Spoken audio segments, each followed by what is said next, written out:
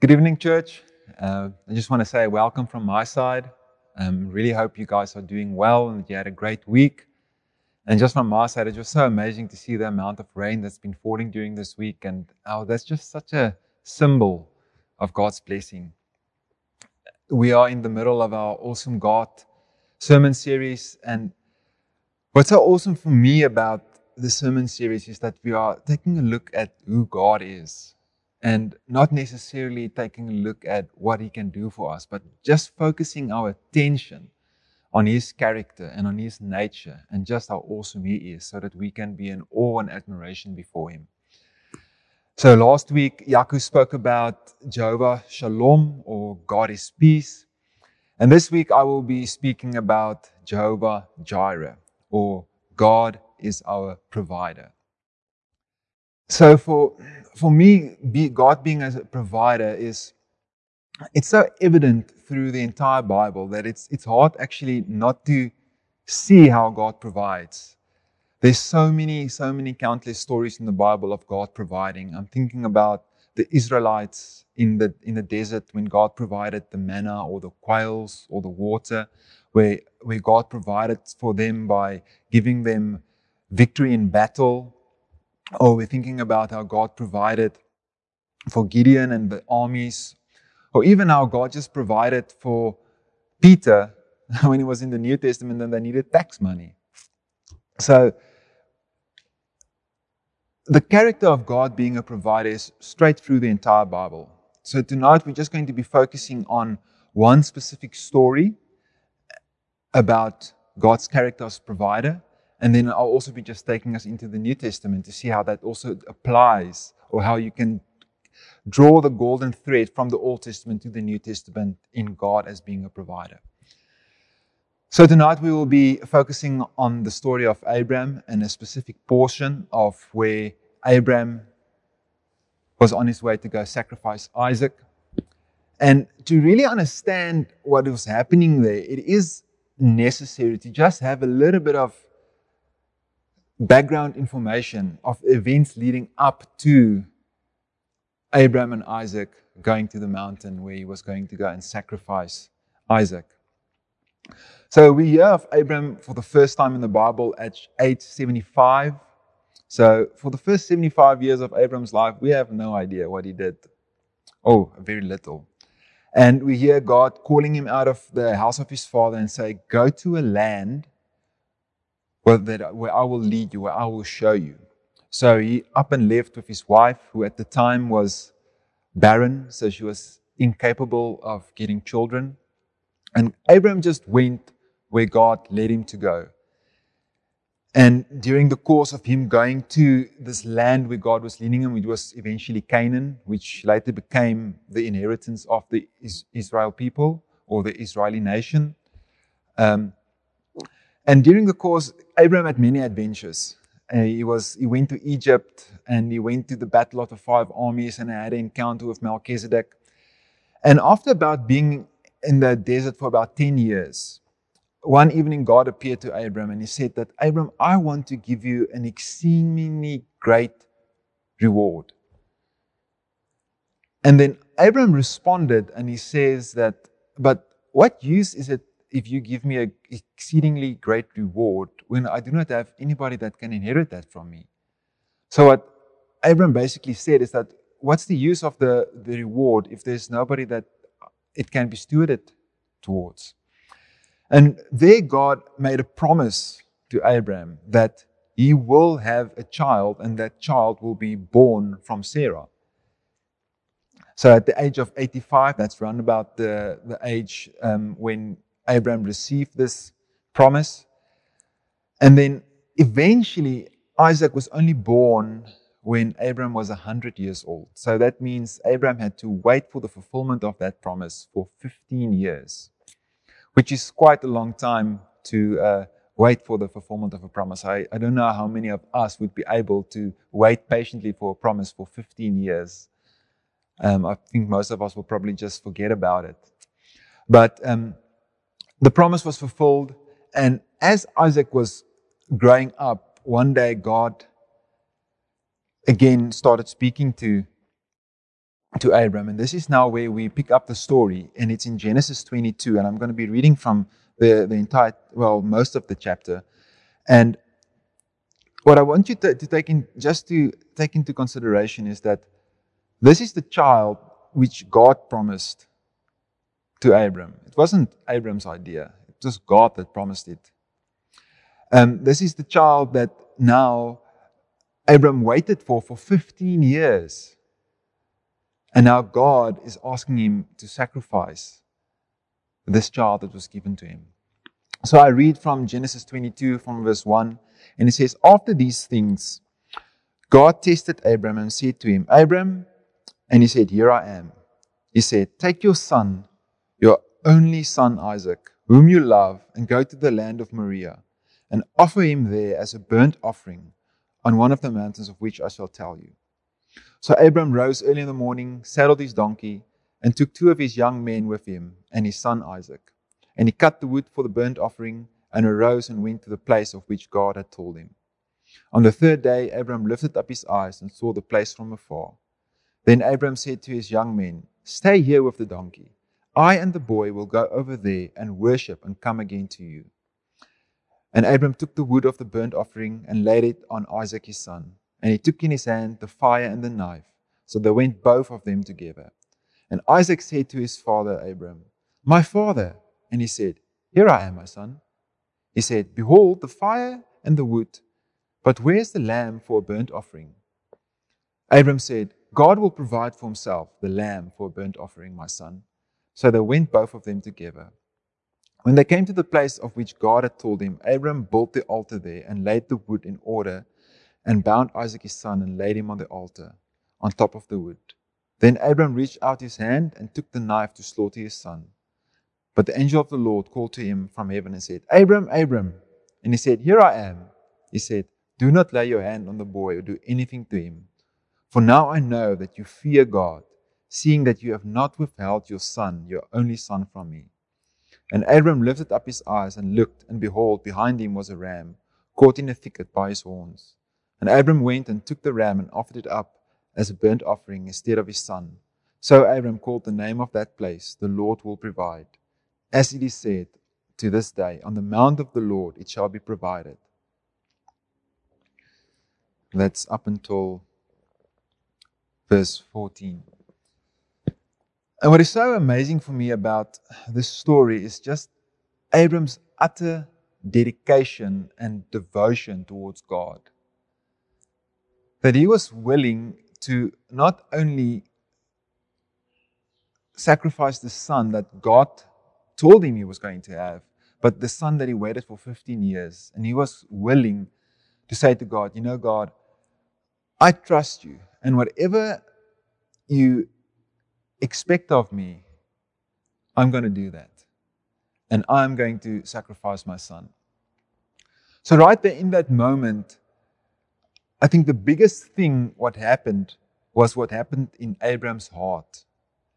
And just the amount of detachment that happened in his heart from wanting to live for himself and for his own desires and for his own plans, and saying, "Lord, I know I have my desires, I know I have my dreams, I know I have my plans, but I'm willing to lay that down for you, and I'm willing to obey you."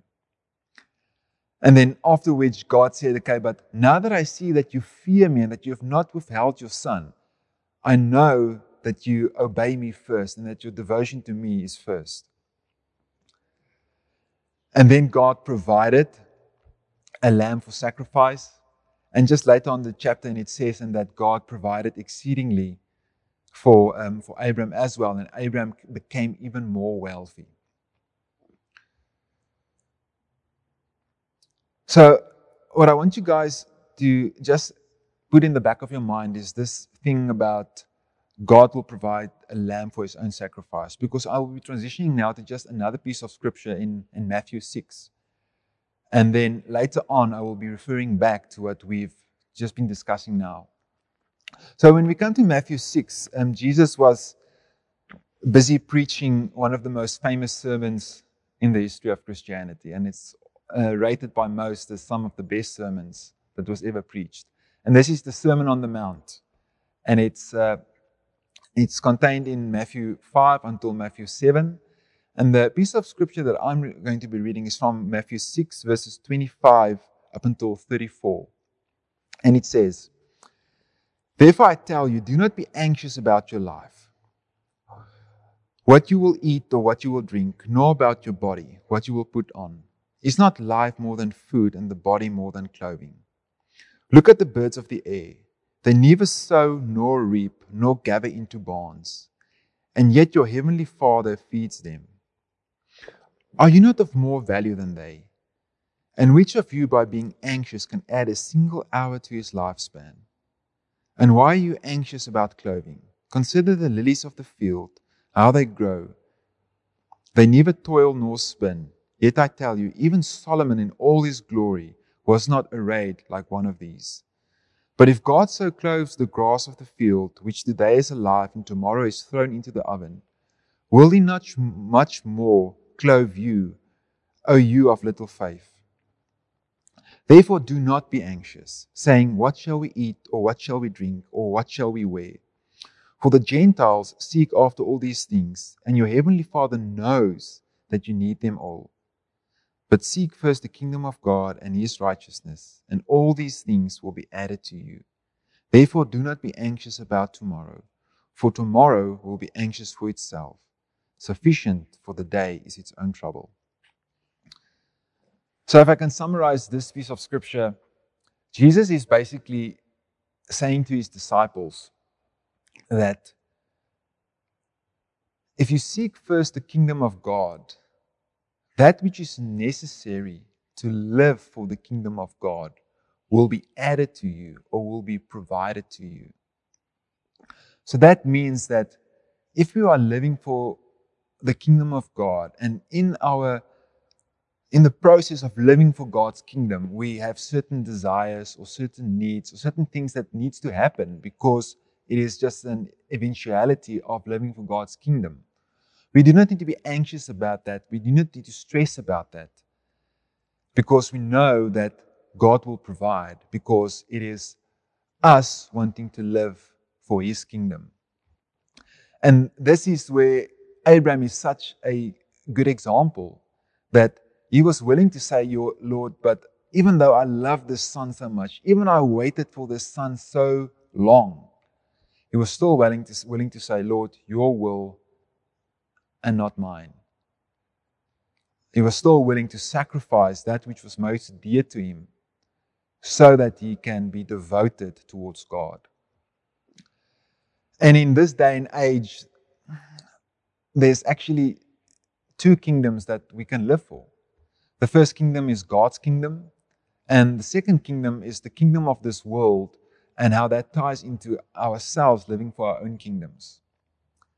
And in both of these kingdoms, there are provision, because we see a lot of people living for themselves and building their own kingdoms that are extremely wealthy. And we see also a lot of people living for God's kingdom. And also having provision to go on mission trips, having provisions to maybe send out Bibles or deliver Bibles, or having provision in open doors that are made for them to go into countries where there's limited access, or having a place to stay, having food to eat. But the point being that in both kingdoms there are provision. And in both kingdoms, this provision comes at a cost. In the kingdom of the world, the cost that we need to pay is the cost of our own souls. Because Jesus said that, what does it profit a man if he gains the whole world, but he loses his own soul? So in the kingdom of the world, you pay for all the provision with your soul, in losing your own soul. And in the kingdom of God, the cost of the provision is taking up our cross and bearing Jesus' yoke. So the cost of following Jesus is saying, okay, Jesus, I take up your cross and I take up your yoke, I take up your burden, and I live for your kingdom. And I live to serve you. And the the end of living for God's kingdom is life and life in abundance and having a purposeful life. And for me, this is something that hits home quite hard. Because so many times I find myself wanting to live for God's kingdom, but I find myself actually living for my own kingdom. Being more concerned about what I need, what I want, what I would like to have, where I would like to go where I would like for my life to go. So I find myself with this massive turmoil inside myself. And I think of the words of Paul that says that I know what I want to do and I know the life that I want to live, but that which I do not want to do, I keep on doing. So for me, this thing of wanting to live for God's kingdom just hits back so hard, because it forces me to take a look at my own life and the own choices that I have made and the choices that I'm going to make. And when I think about those choices, I think about, okay, God, how much room am I actually giving you to have a say in the way that I organize my own life? How much room, God, am I giving you to say how I should live my life, where I should live my life, what I should do with my life? Am I really going to God and say, Lord, I'm willing to lay up and sacrifice my own Isaac so that I can obey you? And that is a very sobering thought, because there's so many times that I don't necessarily want God to give input on how I should live my life, because I have my own desires and I have my own needs. And this is where I'm going to be referring now back to the Lamb of God that was provided. And this is where the greatest provision that God has ever given mankind comes in. And it's the Lamb of God that was provided in the name of Jesus.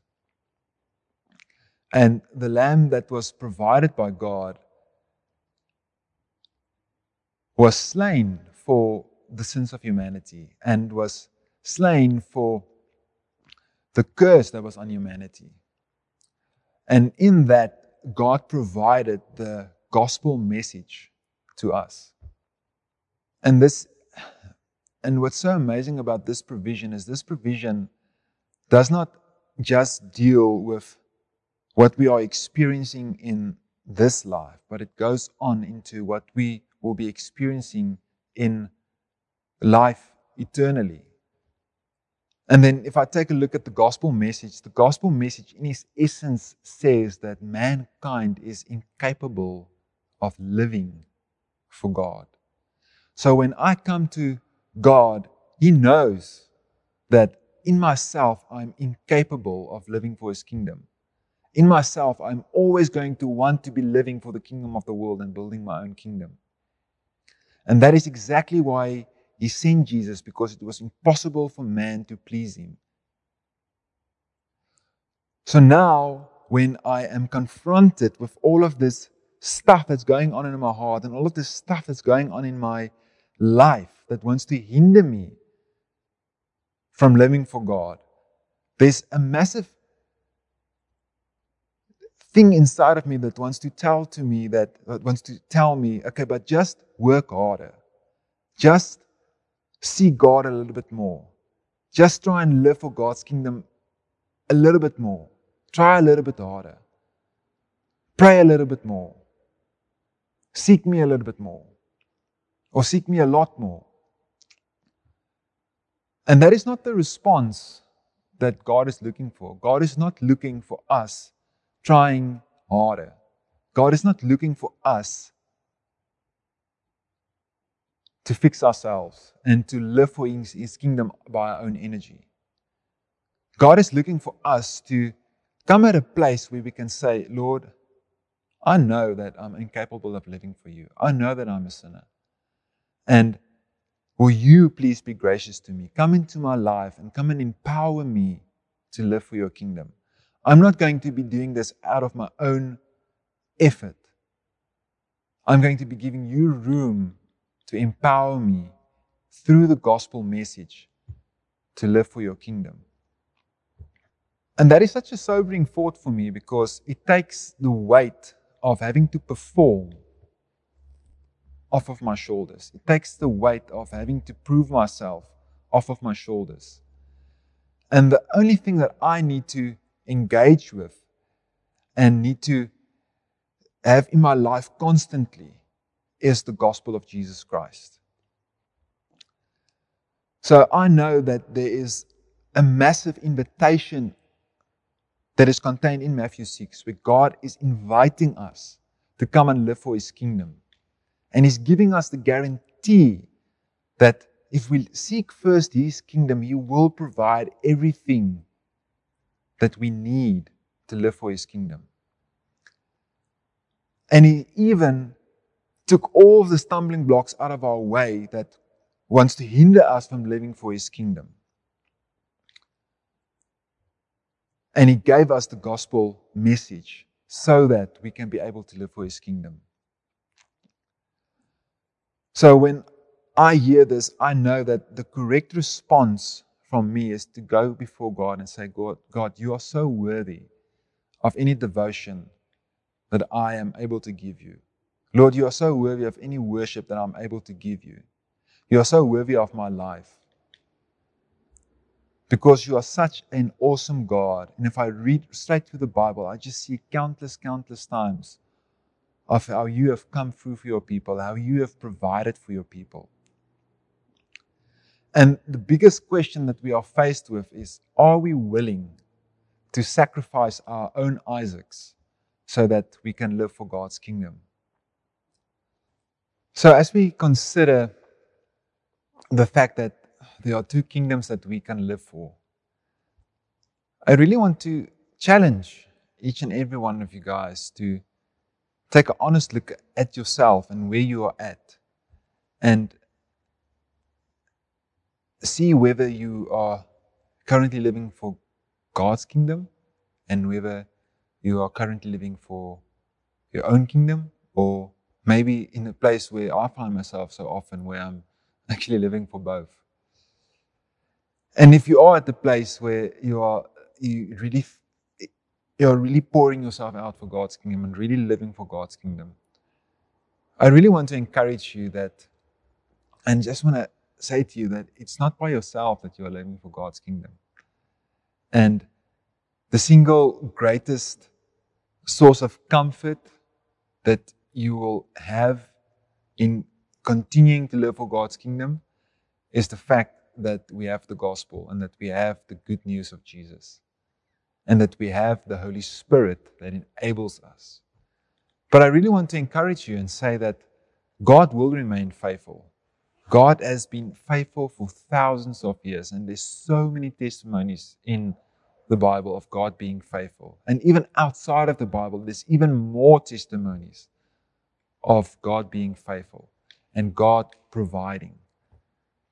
So I really want to encourage you that no matter through what season you are going while living for God's kingdom, we see that Paul went through it all. And he had times of great plenty and had times of extreme need. But through it all,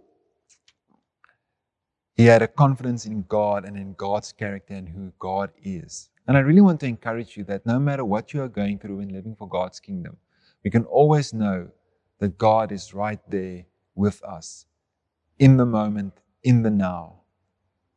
And that is something that we can hold on to. That is something that we can build our lives on. And I really just want to just say thank you for the fact that you are willing to sacrifice your life so that you can live beyond yourself and not live for yourself, but live for God and really live to impact God's kingdom. And if you are at a place where you say, yes, but I'm living for my own kingdom, or I'm struggling to live for God's kingdom,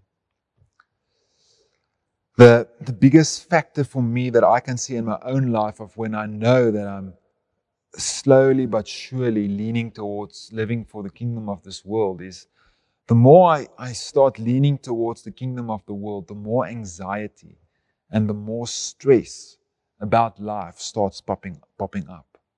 The moment that I'm at a place where I'm at a bad space or where I feel far from God, then there's always these anxieties that wants to come up. Andre, where are you going to get your money from? Andre, how are you going to pay for this? Andre, when are you going to do this? And Andre, how are you going to do this? What are you going to eat? And what are you going to drink?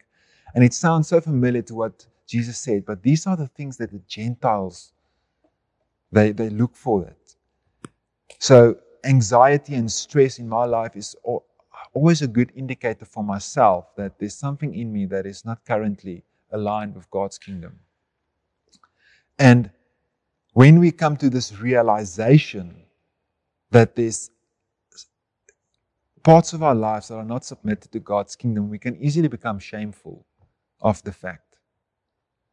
And I really want to say to you that you do not have to be shameful, because God knows what is going on in our hearts. God knows that each and every single person on the face of this earth is sinful. And shame is the single biggest thing that wants to keep you from coming to God and laying your worries and your fears and your anxiety down at His feet. So I want to encourage you to take a leap of faith and say, despite the fact that I want to feel shame, I'm not going to let shame hinder me coming to God.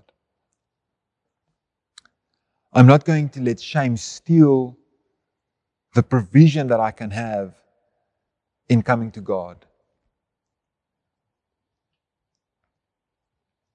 And I just want to mention that even if we are at a place that we are living for God's kingdom, that living for the kingdom of this world, that there's never a place that it's enough.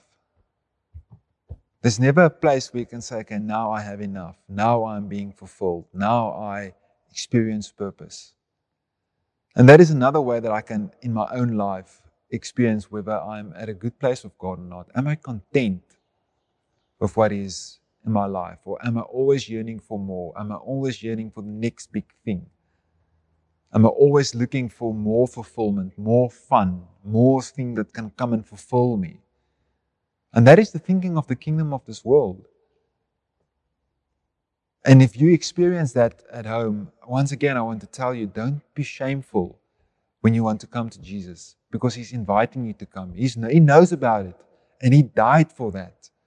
So there's no shame that needs to hold you coming to a place of just coming to His feet and say, Lord, I just want to repent, and I want to give you space to come into my life.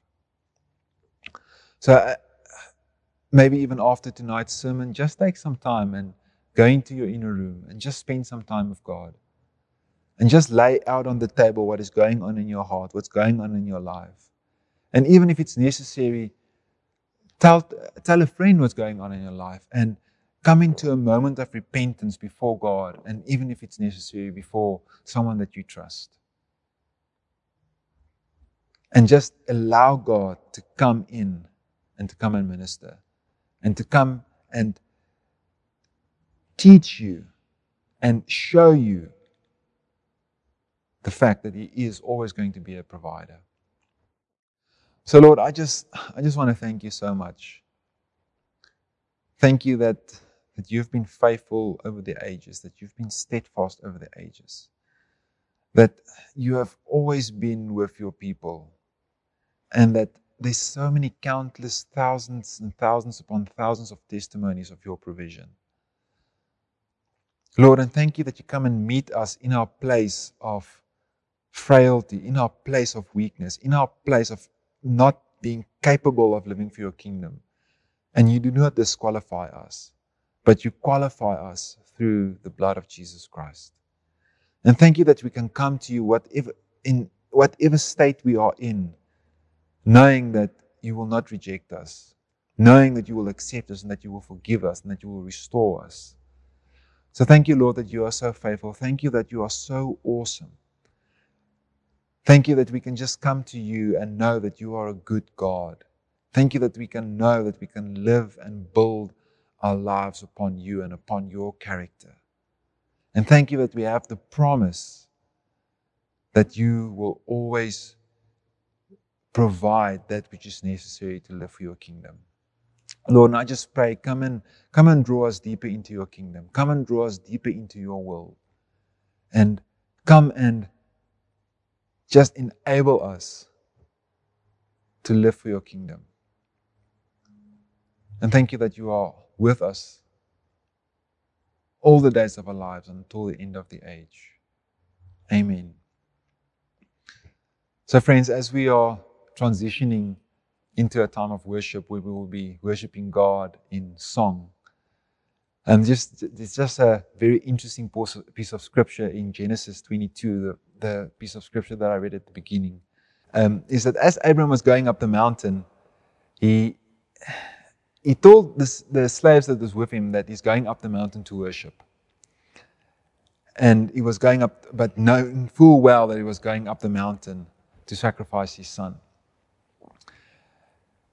And what's so awesome about us now in the current where we are now is that when we go up the mountain, we don't have to go up the mountain knowing whether the sacrifice will be accepted.